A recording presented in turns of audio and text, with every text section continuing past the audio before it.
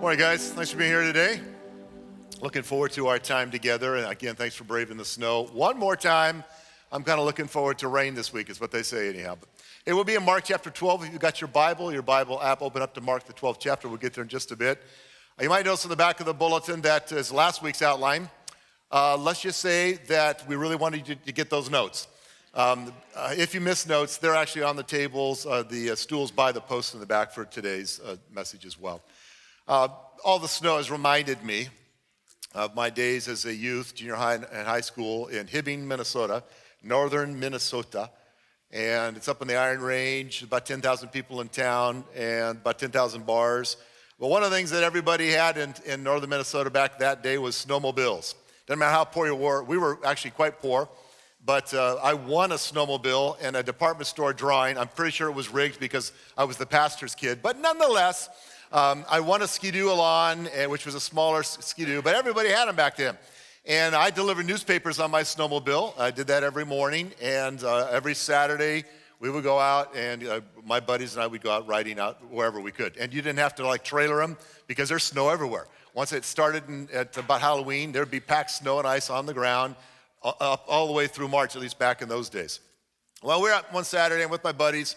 We're way out of town. We're at some farmer's field and stuff. You know, it's getting ugly. Snow is coming down, and the sun's starting to go down. I'm thinking we should probably turn around and get back fairly soon. But we had lights in these things. We'd often be out past dark anyhow. But my buddies, I had a Ski-Doo Elan, which is a small one. My top speed was about 62 miles an hour, which is still pretty fast for a 15-year-old on a snowmobile. But all my buddies are much bigger snowmobiles, and they're way ahead of me. And all of a sudden, next thing I know, I'm wrapped up in barbed wire. I ran into a barbed wire fence. Now, I actually, while I lived there was a kid who did the same thing, and let's just say he lost his head over the experience. But that didn't happen to me. It hit the front of my snowmobile, came up, broke my windshield, and then snapped. Thank God the barbed wire snapped because I probably would have died. But it wrapped itself around me. And I don't remember how I got all tangled up, but my buddies are gone. So you picture, snow's coming down, starting to get dark. I'm wrapped up in barbed wire. I still would be there if it weren't for my friends who eventually figured out, Kurt's slow, but he shouldn't be that slow. They came back for me and found me wrapped up in this barbed wire and helped me get unraveled. If I didn't have my buddies, if they weren't there with me, those 4 or 5 guys we were out with together, I'm pretty sure I could have had all sorts of serious issues, if not frozen to death. We're in part 2 of our series today called Connect with Others, the value of relationships with others. Last week, I talked about loving God, how first and foremost, our number one primary purpose, it's our number one thing on the wall and number one thing we talk about around here all the time is we're to love God with all our heart, mind, soul, and strength. But today we're going to talk about the purpose and the value of being connected to others because life is meant to be shared with other people.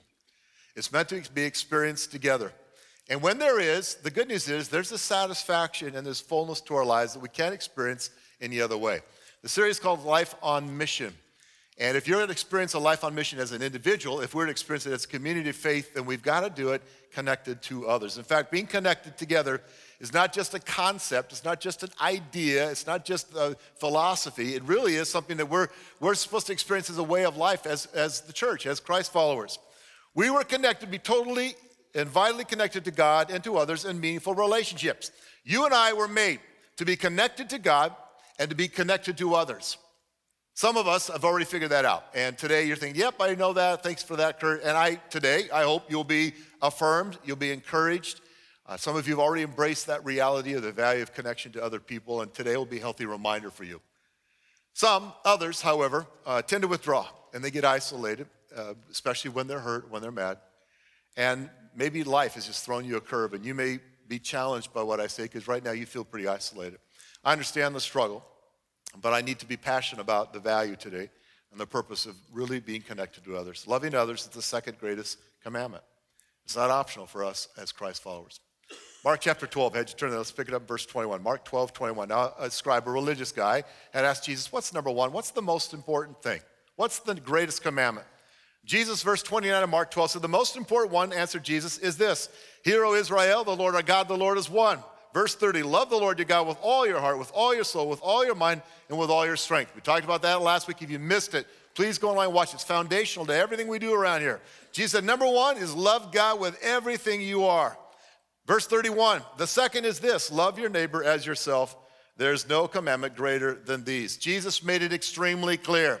We are to love God with our all, and then we're to love others. And I love the fact that the guy didn't ask, what's number 1 and 2?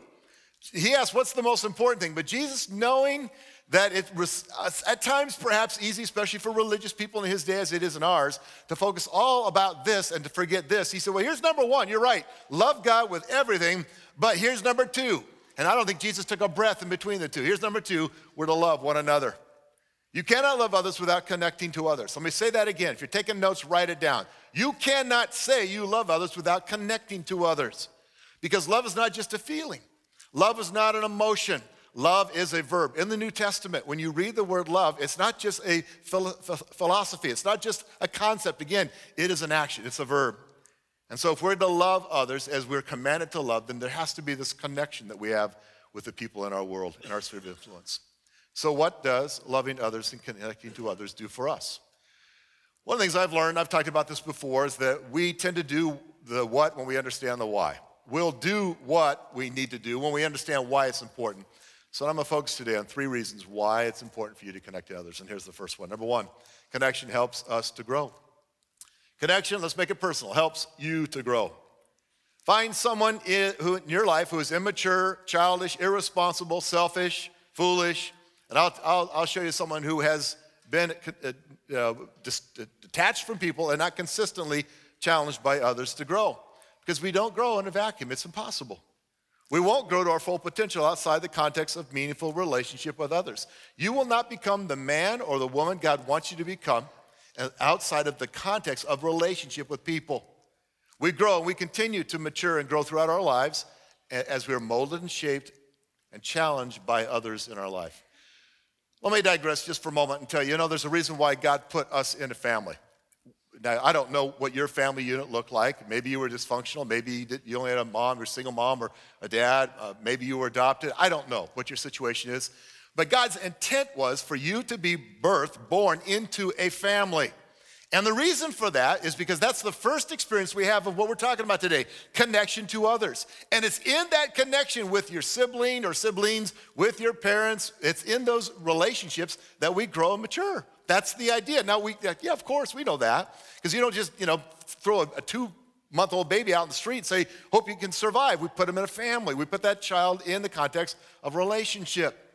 Because that's where we grow.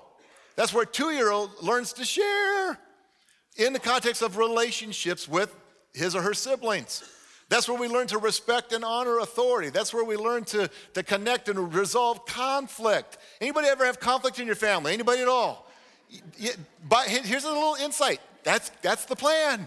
Conflict can be good. I know we avoid it like the plague, but that's where we develop and learn how to negotiate and to compromise and to be selfless and to serve one another. It happens in the context of family. It happens for children.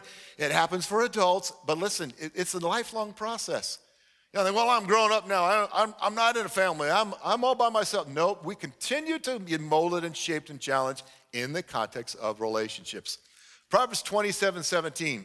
Solomon says, as iron sharpens iron, a friend sharpens a friend. Love that verse. So practical. As iron sharpens iron, so a friend sharpens a friend. Ever sharpened anything before? A lot of sparks can fly. It's not necessarily a pretty process, but the end result is good. The end result is good. We need people. We need others in our lives to challenge us, to help us mature, to grow, to sharpen us.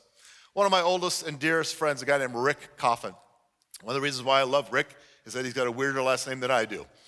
Coffin is not something I want to be named. But anyhow, Rick, we can go all the way back to high school. And right now he works with the pastors in India. He's a missionary and works with church leaders over there. But for a while in my late 20s, Rick was my boss. I worked for him, and he was a good friend, but it's also my boss. One of the things I love about Rick is that he always had this uncanny ability to see God-given potential in people. He would see someone and recognize that God had given this person a gift or a calling or something unique to do. He saw it, and he just would fan that flame, and he would encourage them. And he saw something in me. And there were times that Rick made me really, really mad because he would challenge me. He wasn't that much older than me, but he was much older in terms of experience and wisdom. And Rick helped me to grow. And I am not the pastor, would not be the pastor I am today without his influence in my late 20s. Yes, sometimes it was painful. Yes, sometimes it was hard on him. I was hard on him. But I thank God for the influence that guy had in my life. I needed Rick. And I could give you 100 stories, 1,000 stories of men and women just like that who had influence in me and still do. The writer of Hebrews put it this way, in Hebrews 10:24. Let us consider. Let's give some thought to this. Let's weigh this. Let's process this. Let us consider how we may spur one another on toward love and good deeds. I love this passage.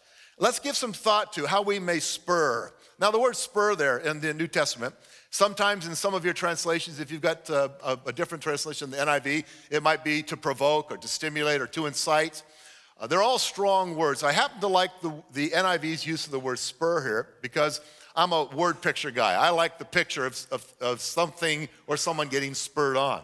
And it's actually a picture. The word is the same word they would use where someone riding a goat, no, you don't ride a goat, riding a camel or a donkey or riding a horse, you would spur that animal on. Anybody ridden horses before? What do? You get a little kick. Now, it's not abusive. It's not to offend and abuse the animal. It's to spur the animal on.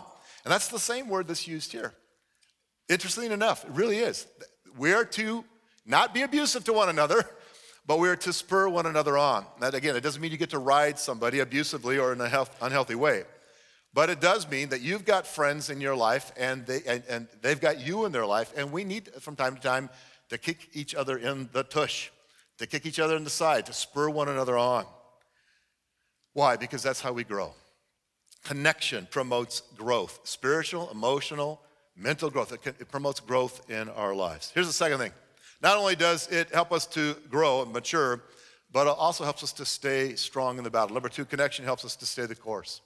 Connection helps you to stay the course, to stay pure, to stay holy, to grow spiritually, to become everything God wants you to be, and to really keep your nose clean in the process. In other words, being connected helps us stay out of trouble. And we need that help. I won't make you raise your hand, but I guarantee you that every one of us has been in situations where we realize if somebody hadn't stepped in and had a firm word with me, a strong word reminding me, challenged me, who knows what I might have done, how stupid a thing I might have done. We need the benefit of mutually accountable relationships. And again, sometimes when someone speaks the truth, we get angry and we get irritated and we want to hurt them. I know. Sometimes when someone challenges us to grow, we get insecure or defensive, or we bolt in fear. We react relationally in relationally damaging ways. I know. Connection is not always easy and fun. If you haven't heard that, let me make it very, very clear. It's not always easy and it's not always fun, but it's always, always good for us. We like to think that we don't need anybody. We try to convince ourselves that we can make it on our own. I hear this from people all the time. I'm a man. I'm mature. I've got this figured. We act like we really don't need the help of others. Our culture, in fact, promotes this rugged independence. I mean, I could give a list of Superman, Wolverine, Wonder Woman, all these people that we try to make heroes out of them, and we think only the weak people need help. I'm not weak, I'm strong, I can do this on my own. But regardless of how much our world idolizes and makes heroes out of the macho, independent, tough guys or gals, the truth is we were made to be interdependent and not independent. Let me say that again. You and I were made, we were created to be interdependent, not independent. I had this stool brought up because I wanted to illustrate, because I like word pictures again. This stool is secure, and I could sit on it, even being a bit on the large side right now, because it has 4 legs that support each other. If it only had 3 and one of them was missing, I would not be surviving the sit on this stool right now. And the picture here is interdependence. Every piece of the stool plays a part. And that's what God wants for you. We need to be interconnected, meaningfully connected to others. And so let me give you a definition for interdependence. Here it is. It means equally supported and connected in a mutually beneficial way. I'll say it again. It means to be equally supported and connected in a mutually beneficial way. It's not codependency where I need to be needed. It's not something that's unhealthy in any factor. It's mutually dependent relationship where my connection is good for me and it's good for them. That's the intent. That's the plan. Now that means at times I'm going to need you more than you need me, and you're going to need me more than I need you. But this mutually dependent relationships where we are connected to each other in a way that helps us to become the men and women God wants us to be, and to stay the course, to stay holy, to stay pure, to stay out of trouble. Listen again to the wisdom of Solomon on this issue. Ecclesiastes 4, verse 9 and 10. 2 are better than 1. because they have a good return for their labor. If either of them falls, now the first part of that, we go, yeah, two people working is always better than one because it's, half the labor, many hands make light labor work, or whatever the phrase is. But I love verse 10. If either of them falls down, one can help the other up. But pity, I can't resist to go, pity the fool. But some of you have no idea who that is. But pity anyone who falls and has no one to help them up. Pity the person who falls down and doesn't have somebody, a brother, a sister, some friend there to say, man, let me help you back up. The Bible says that two people are more productive and better protected against trouble, and they're far more likely to get out of trouble when it happens when they have support to each other. This last summer, my wife and I had about a week or so, 10 days of vacation in San Clemente. It's my second favorite place on the planet. I love Maui best of all, but San Clemente is just fun. It's a smaller town. It's quaint. It's got a pier. It's got a great beach. We have some friends that have a condo there that make it really cheap and affordable for us. So I just love going to San Clemente. But we were down there, so let's pop down to Oceanside and visit my old stomping ground. I helped plant a church there many years ago, and we went down Oceanside Pier. And we're walking along. There's a promenade, a small road that runs right next to the beach. I mean, ocean, beach, road, and then there's a row of houses and apartments and condos. My dad, his last 3 years of his life, he lived right there. He loved the beach, and he literally died in a studio apartment right there on the beach in Oceanside. So I was, being sentimental as I am and a little emotional, and we're taking pictures, and my wife took a picture of me standing in front of my dad's place. Why? I don't know. But I'm thinking, and then I told my wife, I said, honey, remember Bill, just 3 houses down, in a much nicer house. Bill had a lot of money. Big home, he owned the whole thing. It was a guy named Bill. I don't know if he's still there, but Bill and my dad were buddies.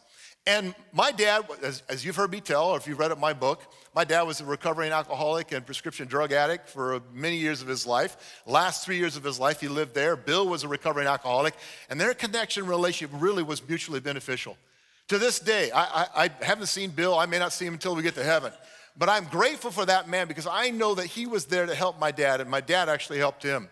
That a mutually beneficial relationship, a connection that was good for both of them. God wants us to live lives that are interconnected with others in meaningful ways because it helps us to stay out of trouble. It helps us to stay clean and pure. We need each other. And by the way, if you're thinking, well, yeah, that's fine if you're a recovering alcoholic or drug addict. I know they need support groups. No, listen, we all need help. We all need support. We all need a group of people that will stand with us and hold us accountable. Here's the third thing, number 3. Let's move on. Connection helps us to survive in valleys of despair. It not only helps us to grow and helps us to stay clean, but it will help you to survive, literally to survive in valleys of despair. Honestly, and I want to be honest with you, even the most confident and mature among us can take a spiritual and emotional beating from time to time. We all get bruised. We all have mean and harsh things happen to us. None of us is exempt from hard times, hard days, maybe hard decades. Some of us have been through a lot. And there's nothing, absolutely nothing more timely or helpful to our survival than an encouraging word from a friend. Here at staff at East Point, when we have our staff meetings, we always start with, it's just something we've done from the beginning, with what I call 511 moments, not 911 moments, where it's emergency, not 411, just information. It's 511. It comes from 1 Thessalonians chapter 5, verse 11. Here's the 511. Paul wrote, therefore, encourage one another and build each other up. Do you realize that if we just live this verse out every day in all our relationships, how radically that would impact? I mean, think about it. If you practice this every day with your children, practice every day with your spouse, practice every day with your employees, practice every day with maybe even your boss who you can't stand. Therefore, encourage one another and build each other up. It's powerful, the power in our lips and our words. I have a few men in my life who have been there for me through incredible difficulties. Some of them go back decades. Joe Whitmer and I have been friends for 42 years, and he's a pastor of Life Center, and he is my pastor and a friend that we had lunch together not too long ago. And I can give you a list of men who have been there. Now, my wife is that person for me. She always speaks encouragement into my life, and she's there for me. But I'll be honest with you. There's a part of me as a guy thinking, well, you're my wife. You should be encouraging. Or yeah, I know, honey, thanks. But you're a little biased because, you live with me. But I value that. I don't mean to undermine that at all. But what I want you to hear me say is that there's something to having a relationship with a guy, if you're a guy, or with another gal. You get what I mean. There's that connection you have that really changes us and helps us, encourages us. And I can't imagine my life without my wife. I can't imagine my life without these dear, lifelong friends of mine. And here's my hope. Here's my hope and prayer for you. I pray that you've got somebody like that, or a group of somebodies like that in your life. People who've got your back. People who take a bullet for you. I hope and pray that you're like that in someone else's life as well. And here's why, because I've never met in my life a person who resents being encouraged. Ever. Nobody's like, man, I wish you'd stop encouraging me. That just really makes me mad. Never heard that from anybody. And for some of us, like me, where our love language is words of affirmation or words of appreciation, we soak it up. Even if it's not your love language, though, maybe some other aspect of the relationship blesses you more. Everybody appreciates being appreciated. Everybody values affirmation and support. And everybody needs a kind and encouraging word, especially when times are tough. Here's your homework assignment this week. I want you to be intentional about it. I love that word, intentionality. Look for somebody tomorrow. Don't make this later on the week. Look for somebody tomorrow. I don't care if it's the barista at the drive-thru, if it's the post office would be closed, but somebody at the grocery store. I don't care who. Look for some person tomorrow that you can speak an encouraging word to. Just say something kind to them. You don't have to even know them. You don't even have to know their name. Look for some person and say something kind and encouraging to them and watch them light up. Watch them respond. It could change their life. It could change their day for certain. Let's become encouragers to others, and let's pray that God will give us encouragement from others as well.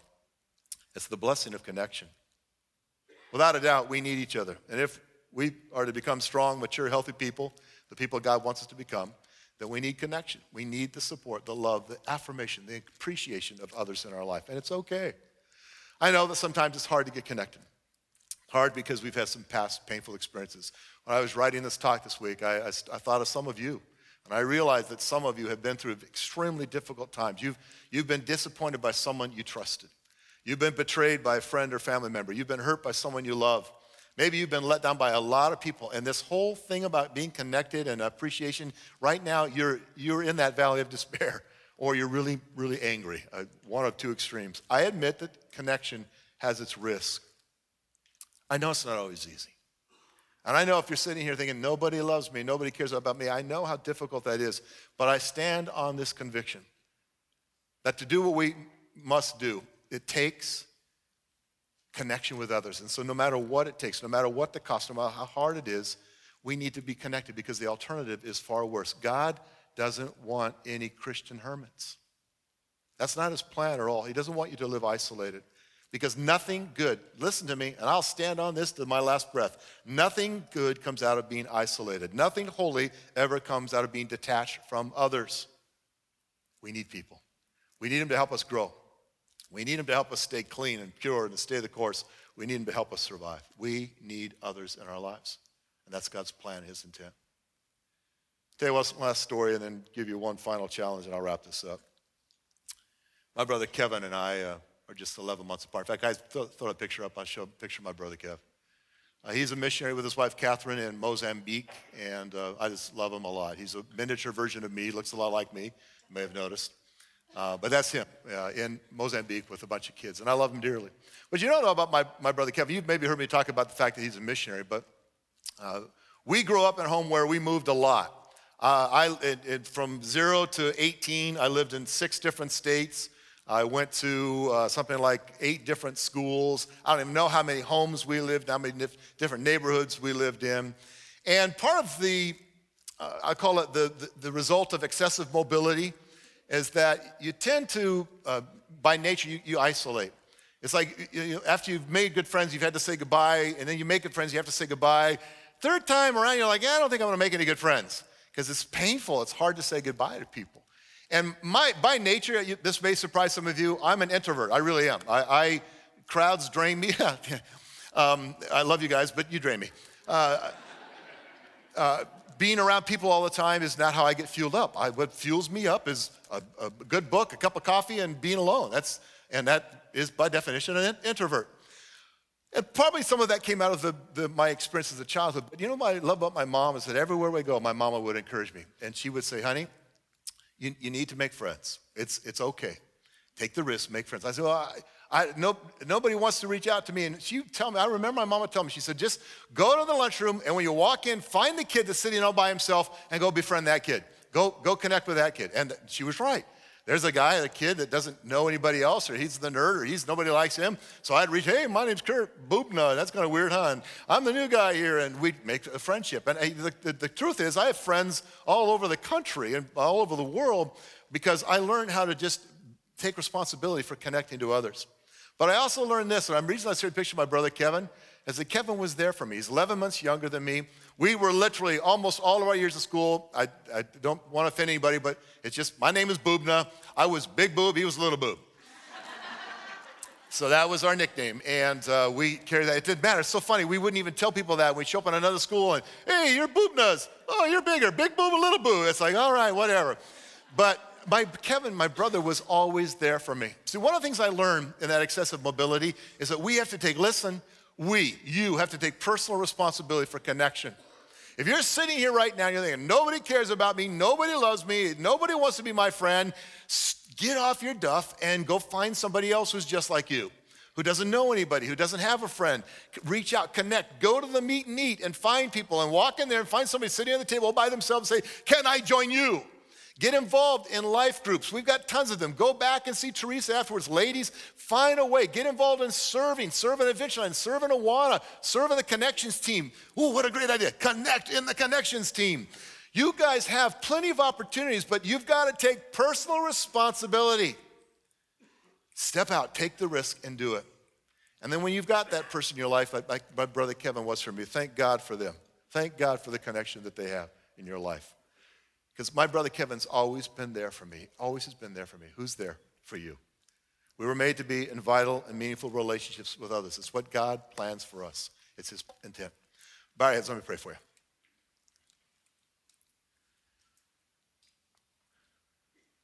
Jesus, when you came, you drew a group of men around you, and you connected to them. You walked with them. You lived life with them. And you modeled for them what it meant to be in relationships. And then you began this thing called the church, the body of Christ. And you sent your disciples to go into all the world, and not just to evangelize and to bring people into faith, which is important because that's where we love God first. But you call us to love one another and to be a community of love, a community of connection. And Lord, I pray, I'm two things right now. First, I pray that for individuals that are sitting in this room or watching online, and they don't have that kind of vital, meaningful connection with others, that you would challenge them today to take personal responsibility, to reach out, to get engaged, to take the risk.